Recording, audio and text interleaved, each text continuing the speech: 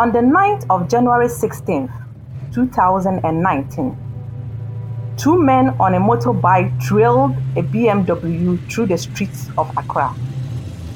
A gun was fired at the driver of the car, forcing him to swerve and crash the car into a roadside store. One of the men then calmly walked up to the BMW and fired 2 more shots at the man behind the wheel. Turning to face the crowd watching from a distance, he smiled and raised a finger to his lips. The man who was shot and killed that night was journalist Ahmed Hussein Suale Divella. He was just 31 years old. Colleagues like journalist Jonas Nyabo says that Divella's killers were without a doubt paid assassins. No other killing in Ghana has had as deafening a ricochet as that of journalist Ahmed Hussein Suale Divella. Grabbing media headlines and dominating public discourse in cities and far-flung villages alike, his death transformed him into a public hero. As a young journalist, Divella chose the tough and dangerous path of investigating organized crime groups. Divella joined Tiger Eye, an organization which had achieved renown for its exposure of human trafficking syndicates, corruption, and abuses in a state-owned psychiatric hospital. Unfazed by high-risk conditions, Divella was known for never allowing anything to stand between him and a big story. He was the second in command of the team that pulled 2 of Tiger Eye's most successful assignments: Ghana in the Eyes of God, an undercover investigation that caught 30 judges and dozens of judicial officials accepting bribes, exposing and suspending 7 High Court judges, and number 12, which uncovered Ghanaian referees and the head of the Ghanaian Football Association accepting money from Tiger Eye journalists, posing as intermediaries. Investigation involving Ghana Football Association officials, the Tiger Eye PR investigative organization, has given the current administration the raw footage of the number 12. 77 referees and 14 officials were implicated in the stingy. Buoyed by this success in Ghana, the undercover team took their cameras into several other African countries where investigations revealed a similar situation of endemic bribery. Many have speculated that the African football community, where organized crime groups are fast taking over the sports betting business, are responsible for organizing Divella's assassination. In September 2018, Divella had informed the Committee to Protect Journalists and that his life was in danger. Kennedy Agyapong, a member of parliament for the country's ruling New Patriotic Party and owner of the Ghanaian television station Netu TV, had appeared on TV calling on his supporters to attack Divella as punishment for his role in the football expose.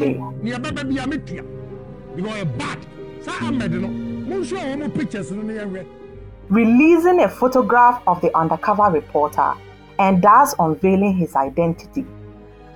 Despite being neither a football referee nor a high court judge, Agyapong harbored much anger towards Divella. Police claim they have invited the MP for informal questioning. However, are yet to find the smoking gun behind the assassination. In February 2019, 6 people were arrested and interrogated in connection with the murder, but were later released on bail. No progress report on the investigation has been provided by the police since. Ahmed Divella's story is just one of the many we find across the world. Journalists, campaigners, politicians, environmentalists, and others brave individuals who have had their lives taken from them because they chose to take a stand against organized crime. Many of those responsible have yet to be brought to justice for these murders.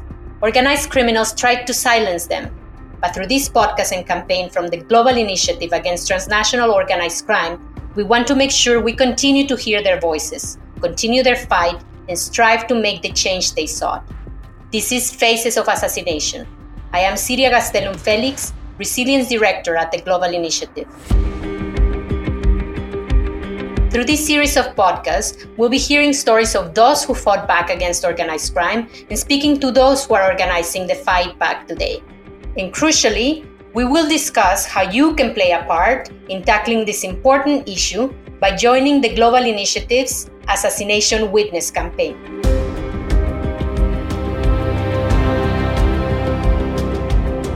On this episode of Faces of Assassination, we're going to be discussing an issue particularly close to my heart: the assassination of journalists. I lost a colleague and friend, Javier Valdez, an award-winning journalist from Mexico who campaigned against organized crime.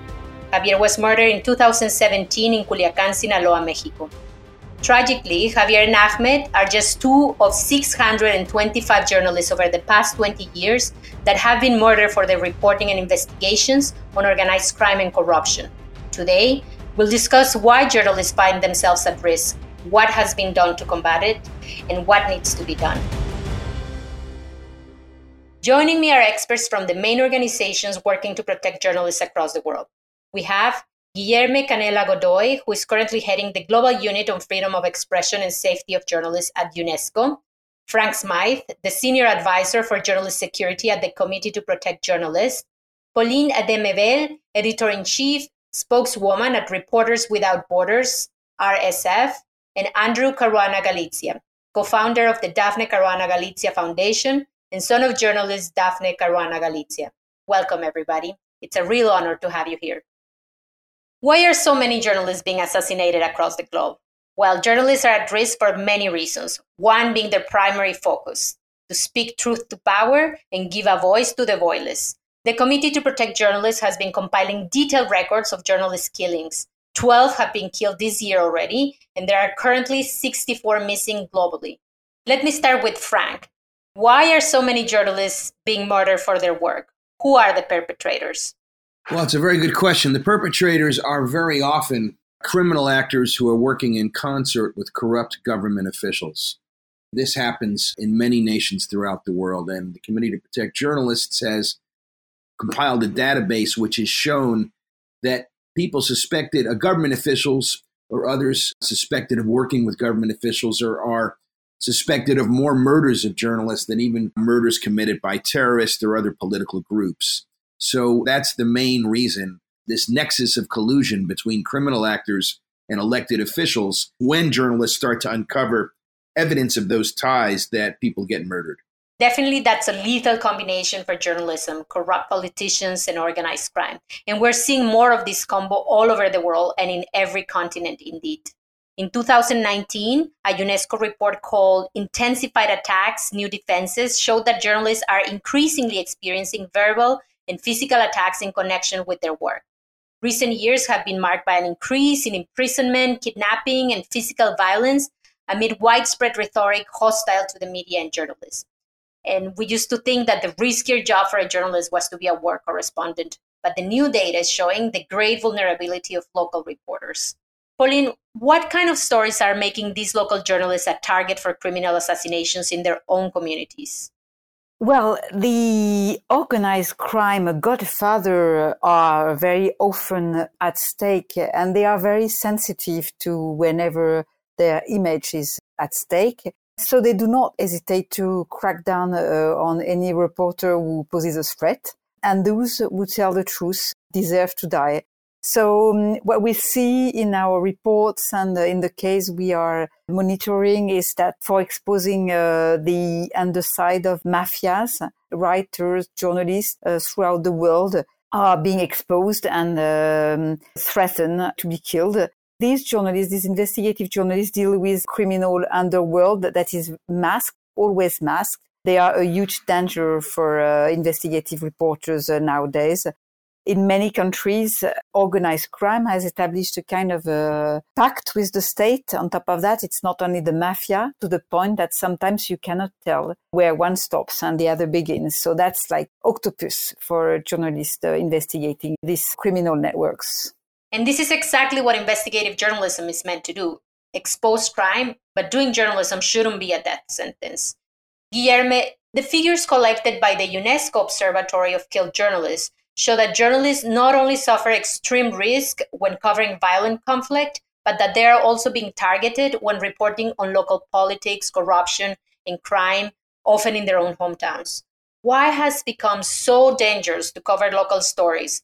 How's the danger different than covering a war in the traditional way? And what kind of attacks against the press we see at the local level? This question is very important, and since 1993, UNESCO has recorded 1,400 killings of journalists.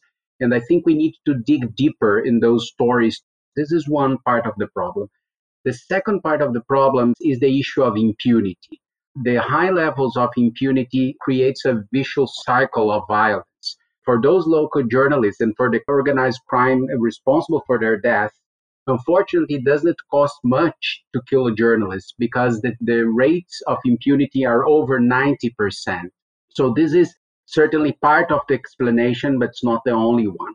And finally, when we had the journalists being killed in conflict zones, we had kind of a common approach on how to deal with these kind of cases. But as all the speakers that spoke before told, when we go to these fragmented causes for the killings of journalists that are covering sports, human rights issues, corruption, environment, the different causes, explanations, perpetrators, and the reality of all those countries are so different that obviously the strategies to tackle the issue are also very different, which makes it more difficult to address this huge challenge we have. So I would leave that there because I think we need to go deeper in some of those questions. And we will go deeper indeed, but first let's go deeper and personal.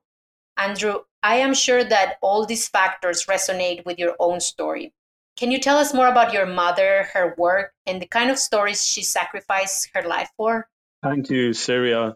Yes, everything that's been said has really resonated. My mother described herself as a political commentator, as a columnist, a publisher.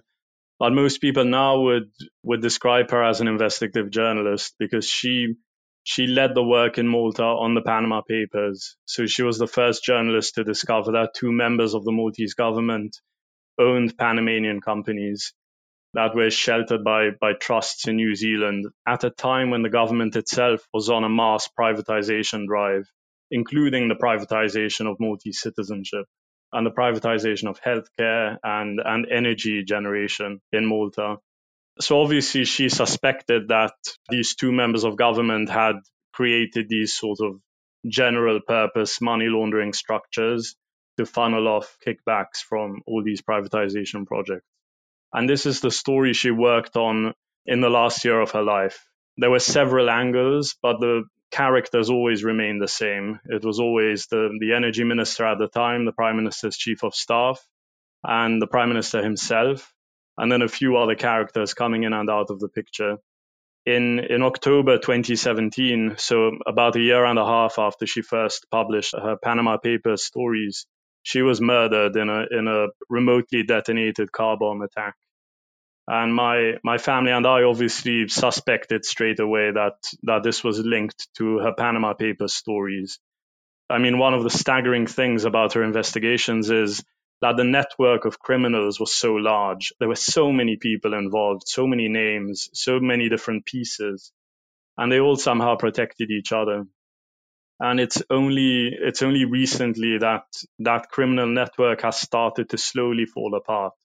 It's still very dangerous, but some of its leading protagonists are now in pretrial detention. Others have lost their public office. So there's a sense that things are slowly moving in the right direction. But only 2 days ago, a key witness in the case against the alleged mastermind in my mother's assassination was found with stab wounds at his home in Malta. The police suspect it was an attempted suicide, but it's obviously left many of us feeling shaken at the vulnerability of the case against the people who commissioned my mother's murder. Pauline, you'd like to come in here. I would like to comment on what Andrew just said. You mentioned the fact that indeed your mother was seen as a commentator and reporting on some facts on the island. I think what we're seeing today is that it's an iceberg. The more and more we monitor the situation in Malta, the more and more we get to know what had happened, we can discover that not only she was a commentator, but she was an investigative journalist, because part of what she did not finish because she was assassinated is becoming true and revealed and shown to the world. So I think it's a very interesting aspect. She couldn't guess part of what she was writing about, and now we are discovering some of the aspects and realizing that it's a mountain, it's an iceberg, and it is not over at all. Thank you, Pauline, for that. I mean, that's the feeling we have as a family. This is going to be a very long process. Even the legal proceedings themselves will go on for years, even if they're not sabotaged. And the picture is the same in several other countries in Europe, let alone in the rest of the world. So the toll on family members of victims, on campaigners, even on law enforcement officials who are trying to do their jobs is incredible. And on journalists themselves, of course, who continue to follow in the footsteps of their murdered colleagues. Thank you both. And so we're seeing that the threats are at the local level and at the national level, and that the fight for justice can take a long time. It takes a toll on people like colleagues and, of course, the relatives and even institutions. And really, impunity is the big enemy. As Frank and Guilherme have said, where there's impunity, assassinations continue to happen.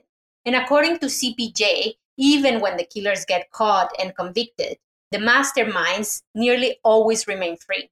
This sends a very bad message. The impunity rate remains shockingly at almost 90% worldwide, with fewer than 1 in 8 cases recorded by UNESCO since 2006 currently listed as resolved. But there are already things that have been done to mitigate this tremendous risk facing journalists covering organized crime, and your organizations are working on it. Guilherme, can you tell us more about the work that UNESCO is doing to protect journalists? What is the UN Plan of Action on the safety of journalists, and what resources UNESCO has developed for promoting the safety of journalists and combating impunity?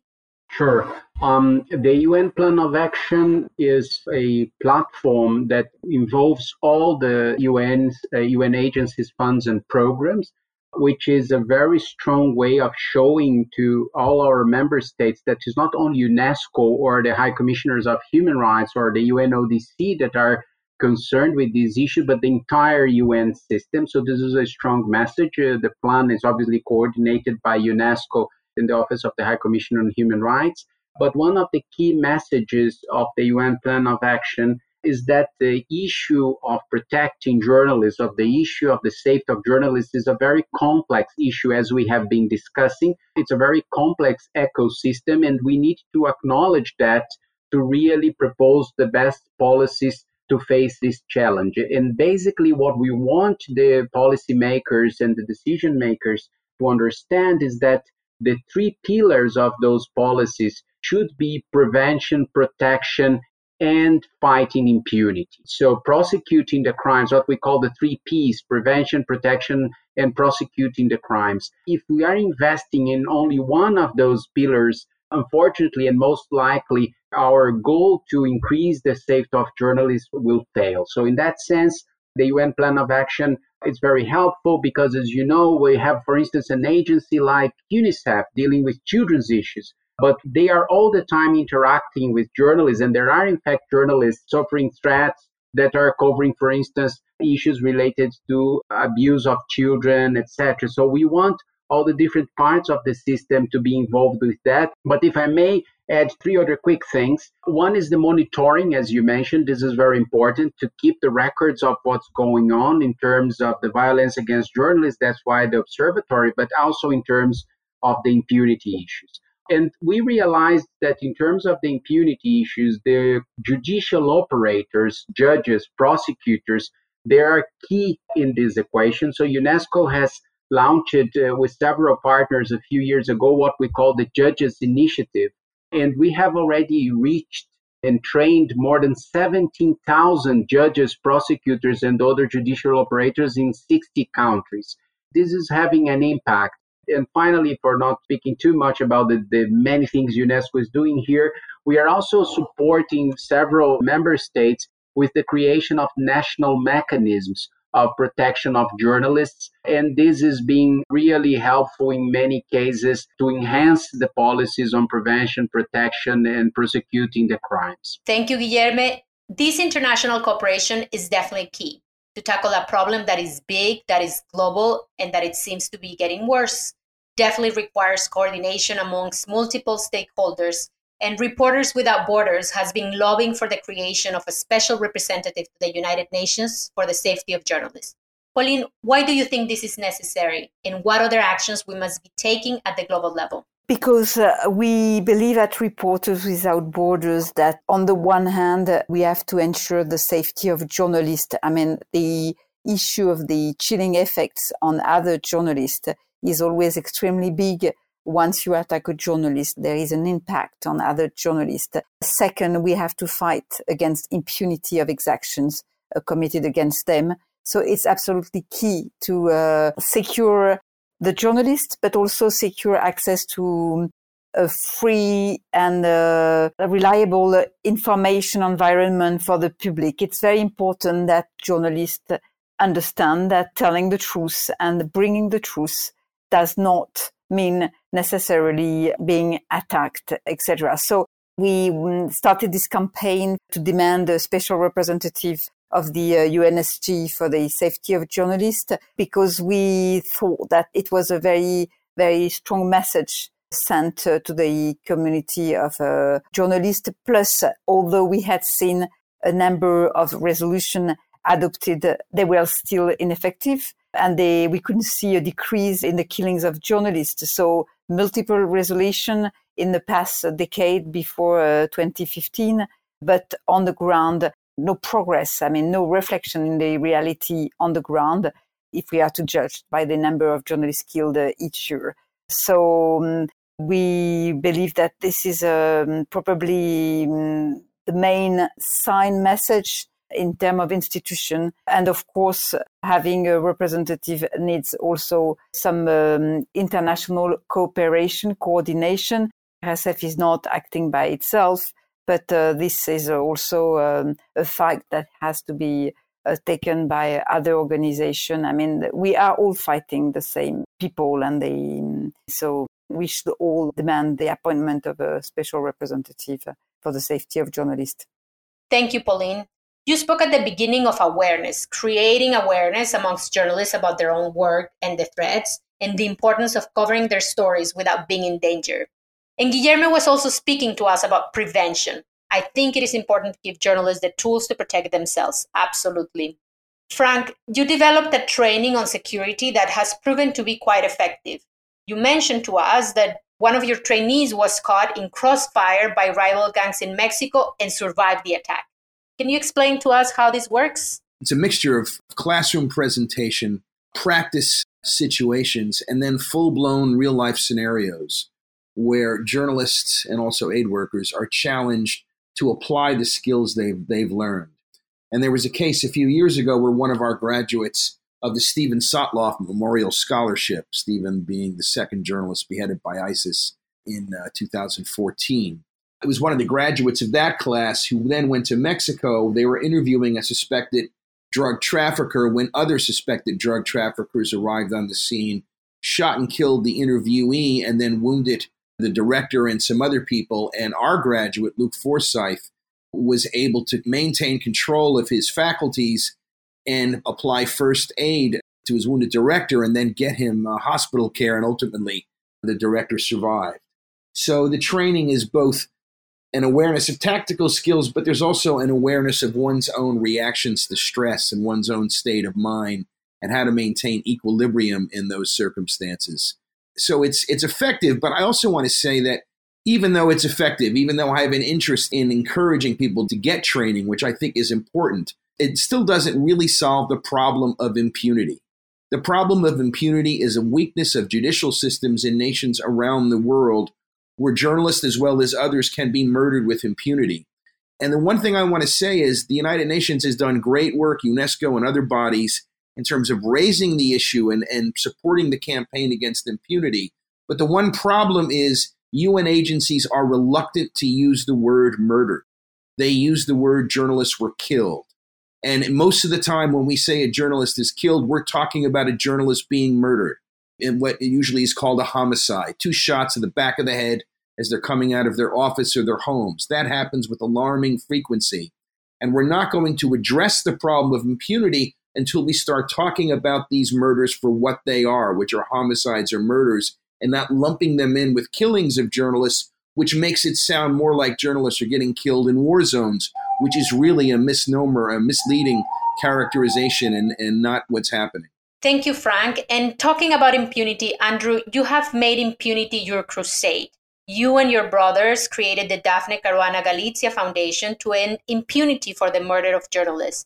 Can you tell us more about this work to protect other journalists in Malta and other places? I mean, what became really clear to us is that our mother wouldn't have been murdered if the people who ordered her assassination had been held accountable for earlier crimes.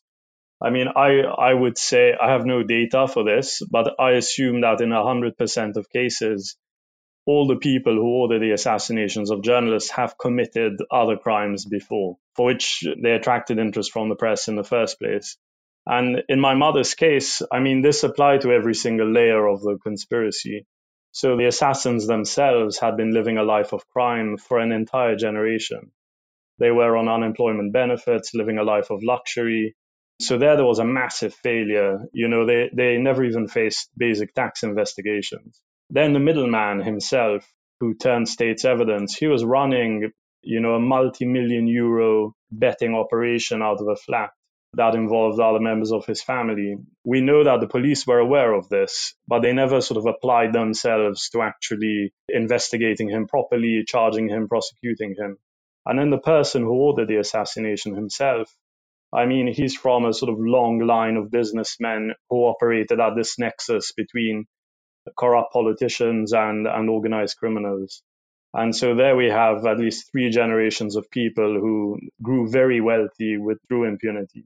And we know also through our own country's history that if families never really speak up, if they never really speak publicly, attaching their names to what they're saying, then these murders will just simply fade away.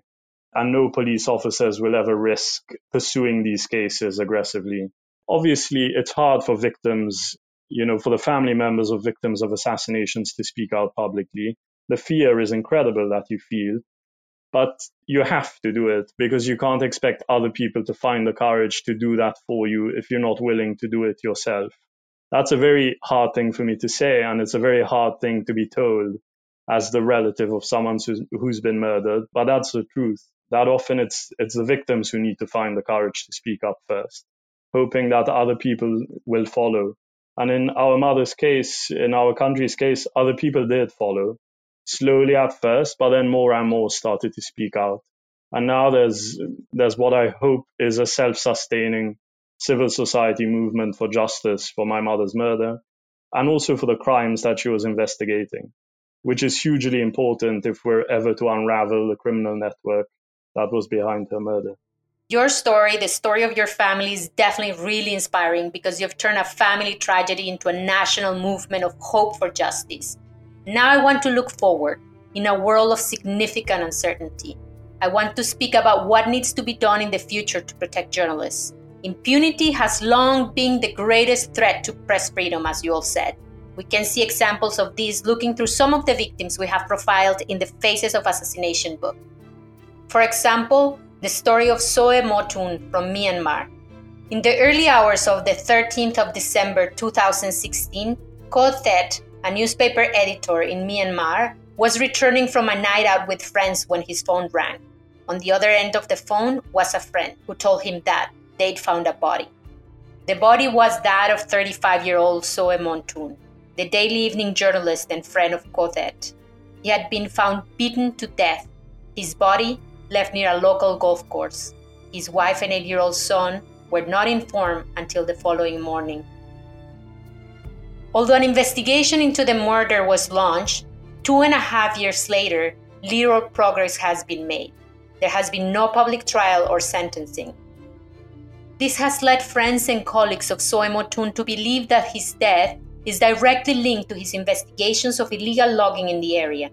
Corruption in relation to illegal logging practices in Myanmar is a real problem, and Soe Motun gave his life to expose these crimes. This is another case where impunity, the lack of justice, reinforces the belief that the passage of time always benefits the murderers. Guilherme, how can the information flow within governments in their capacity in monitoring killings, incorporated in the work done in the UN Plan of Action, can help on the safety of journalists? How can we measure progress on this?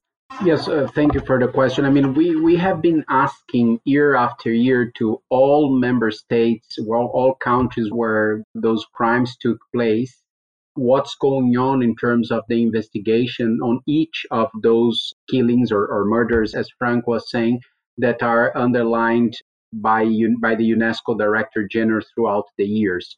And obviously, this kind of process in demanding the countries and actually the response that they send to us are public, it's a way of showing to the different stakeholders what's going on in terms of fighting impunity.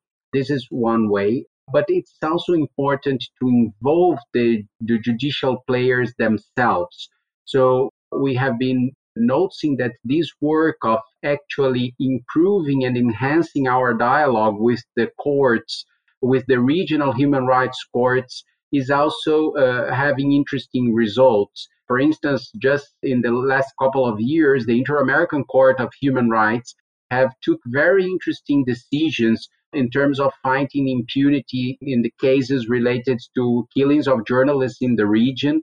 One is the famous case of Vladimir Herzog in Brazil, and the other one is Nelson Carvajal in Colombia.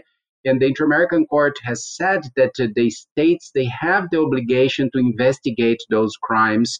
And so this is very interesting as a trickle-down effect in terms of applying this international jurisprudence in national ground. So this work with judges and prosecutors, even to establish specific protocols to investigate those crimes, is really paramount to change the situation. Thank you again, Guilherme. And now back to Frank. You have extensive experience in testifying in security issues before international bodies. What do you think is going wrong? With these investigations and criminal prosecutions, why do so many cases remain unsolved and impunity rates are so high in the cases of journalists? I think the problem is simpler than it may seem, and that is that national judiciaries are simply, in many cases, unwilling to get to the bottom of these cases because they involve people who are too powerful within their own societies. And we've seen that in a number of nations where prosecutors, for instance, in Colombia, have been forced to flee the nation because they themselves were under death threats because of their investigations of various cases, including journalist murders. And we see that time and again, that judicial system just stops short. So all the mechanisms that Guilherme laid out are absolutely essential and have helped raise awareness as well as gain traction for curbing this impunity and bringing to justice those who attack the press. And that needs to be ongoing. But the real failure here is in the judicial systems within those nations, where they're just either unwilling or incapable of actually doing what needs to be done to go after those crimes and bring those people responsible. And that makes sense if you remember the great many cases where government officials on some level or another, whether it's a local mayor, a regional governor, or even national officials up to and leading the heads of state, who themselves may be suspected of being involved in these murders. That's when these judiciaries hit a brick wall. And I think what you need is support, like Guilherme has said, from the United Nations and other bodies, but we also need support that can break through some of these barriers to impunity. That can happen when you have joint programs such as occurred in Guatemala with the UN Anti-Crime Commission working with local prosecutors that unfortunately has now ended. But those are the kind of programs that I think can work. And unfortunately, we're a long way from that. When you get outside of the G7 nations, journalists like other people are murdered with impunity. There's programs that are making a difference in that arena, but we have a long way to go. A long way to go indeed, and we need the support of the communities within the countries themselves, and of course the international organizations like these ones we have sitting at this table. And Pauline, both CPJ and RSF have campaigned intensively against impunity. What do you think is missing at the international level to really make this an urgent issue in the global agenda? How can we really pool all of our efforts together to start seeing positive changes? I would say that there are positive changes already. The various organizations defending press freedom have worked on common cases in the past years. So I would see different aspects. The first thing is we have now new consortiums of investigative journalists throughout the world, allowing journalists from various countries, various continents, to share material, data, and to make sure that they are the most efficient they can. So this is for the journalists. They have some sort of safe, they share the content. The content of an investigation is not only in one place, but in different places. And that whatever happens with the journalist or the group of journalists, someone else may be able to continue the work. The second thing is that given when we look at recent cases, specifically talk about the Jan Kuciak case in Slovakia, we can see that there were results, there were improvements, there were changes. All the organizations fighting for press freedom, not only CPJ and RSF, were on the field when it happened and never gave up. And now both the perpetrators and the mastermind are being tried in jail. So all this sends a very strong message to the community of journalists, but also throughout the world, that there is no impunity. We are trying to get the same achievement in the case of Daphne Caruana Galizia. So I think there is the institutional part with our demand at RSF for the special representative. And on the other hand, the fact that for this cause, for this fight, organizations are able to work together to support networks of journalists. It's for the cause. It's not one journalist, one story, one person, but the whole organization backing those who need in this fight. The research done by the Global Initiative Faces of Assassination Project shows that social mobilization plays a great role in assuring justice, and you've all agreed with this. The case of Daphne Caruana Galizia is emblematic. The response of the country after her murder was massive, with popular protests eventually bringing down the government. Andrew, can you tell us more about the role that those close to the victim play in addressing impunity and how social mobilization plays a role in pushing for accountability? Thanks, Syria. When a journalist is murdered, it's often because the judicial authorities failed to play their role. So imagine you're the family member of a victim of an assassination, an activist or a journalist who's been assassinated. There's no one to turn to. You can safely assume that your family member was assassinated because the police stopped short, because the law enforcement authorities fell short of conducting a proper investigation against the people who murdered your family member. You know that your family member in particular was targeted because the rest of the press was either weak, complicit, looking the other way. So there are very few people you can trust in a situation like this. And you can either choose to stay silent, hoping that eventually things will change, that there'll be a sort of historical cycle and the bad guys will eventually lose. Or you could try to start doing things yourselves.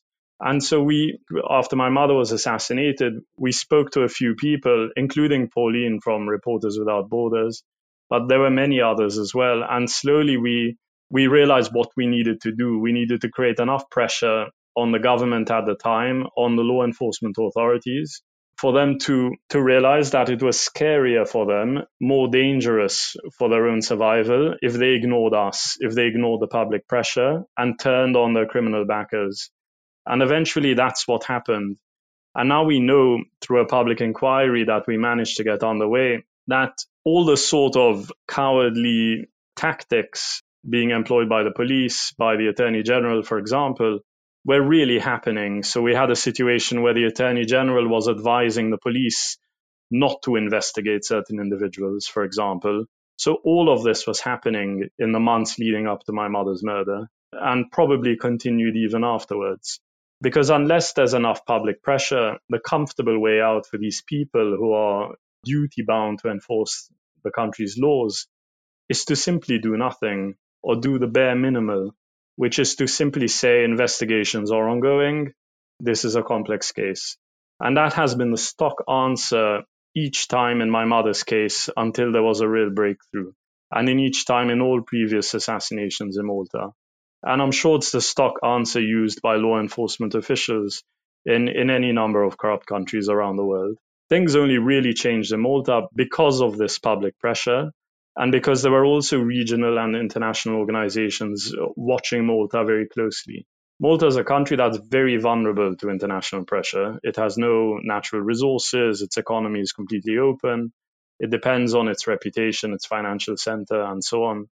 Obviously, in countries like Russia and Azerbaijan, international pressure is less effective, but it still helps. At the very least, it gives comfort to family members of victims. It gives them the courage to continue speaking out. It gives comfort to the journalists who continue doing their work, even though they've seen several of their colleagues already murdered.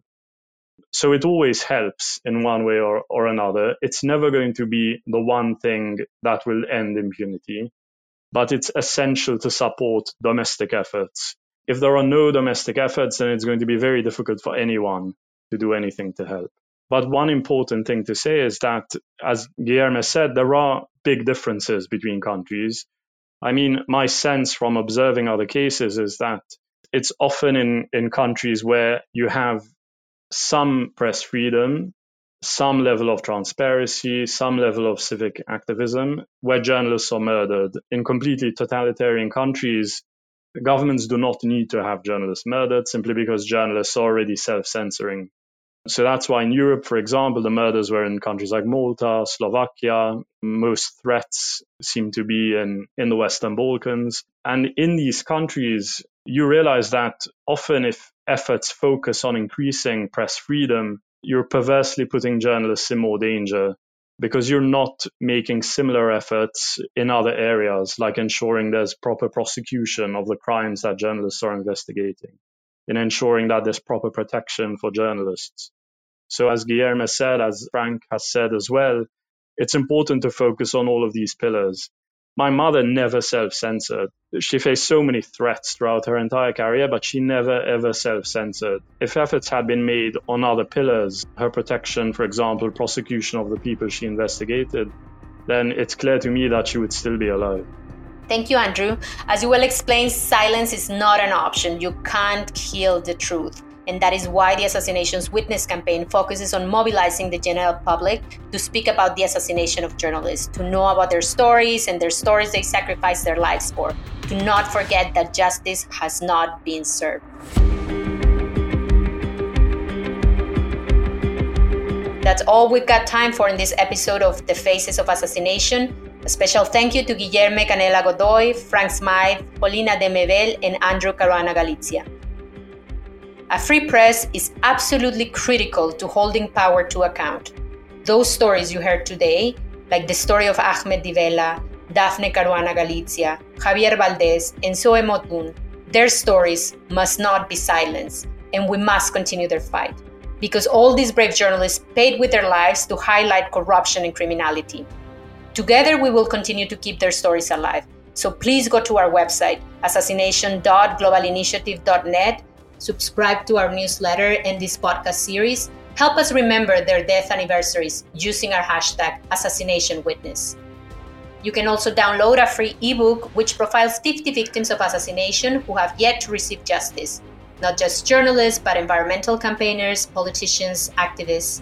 These crimes reverberate beyond just the victim themselves. They were husbands, wives, mothers and fathers with children, families that still live in fear, communities that still live in the fear of violence and repression. The best tribute you can pay to the courageous people who stood up to crime is to keep their memories alive, and with our collective memory, shine a light into this darkness. This was the Faces of Assassination podcast. I am Siria Gastelum Felix. Thanks for listening.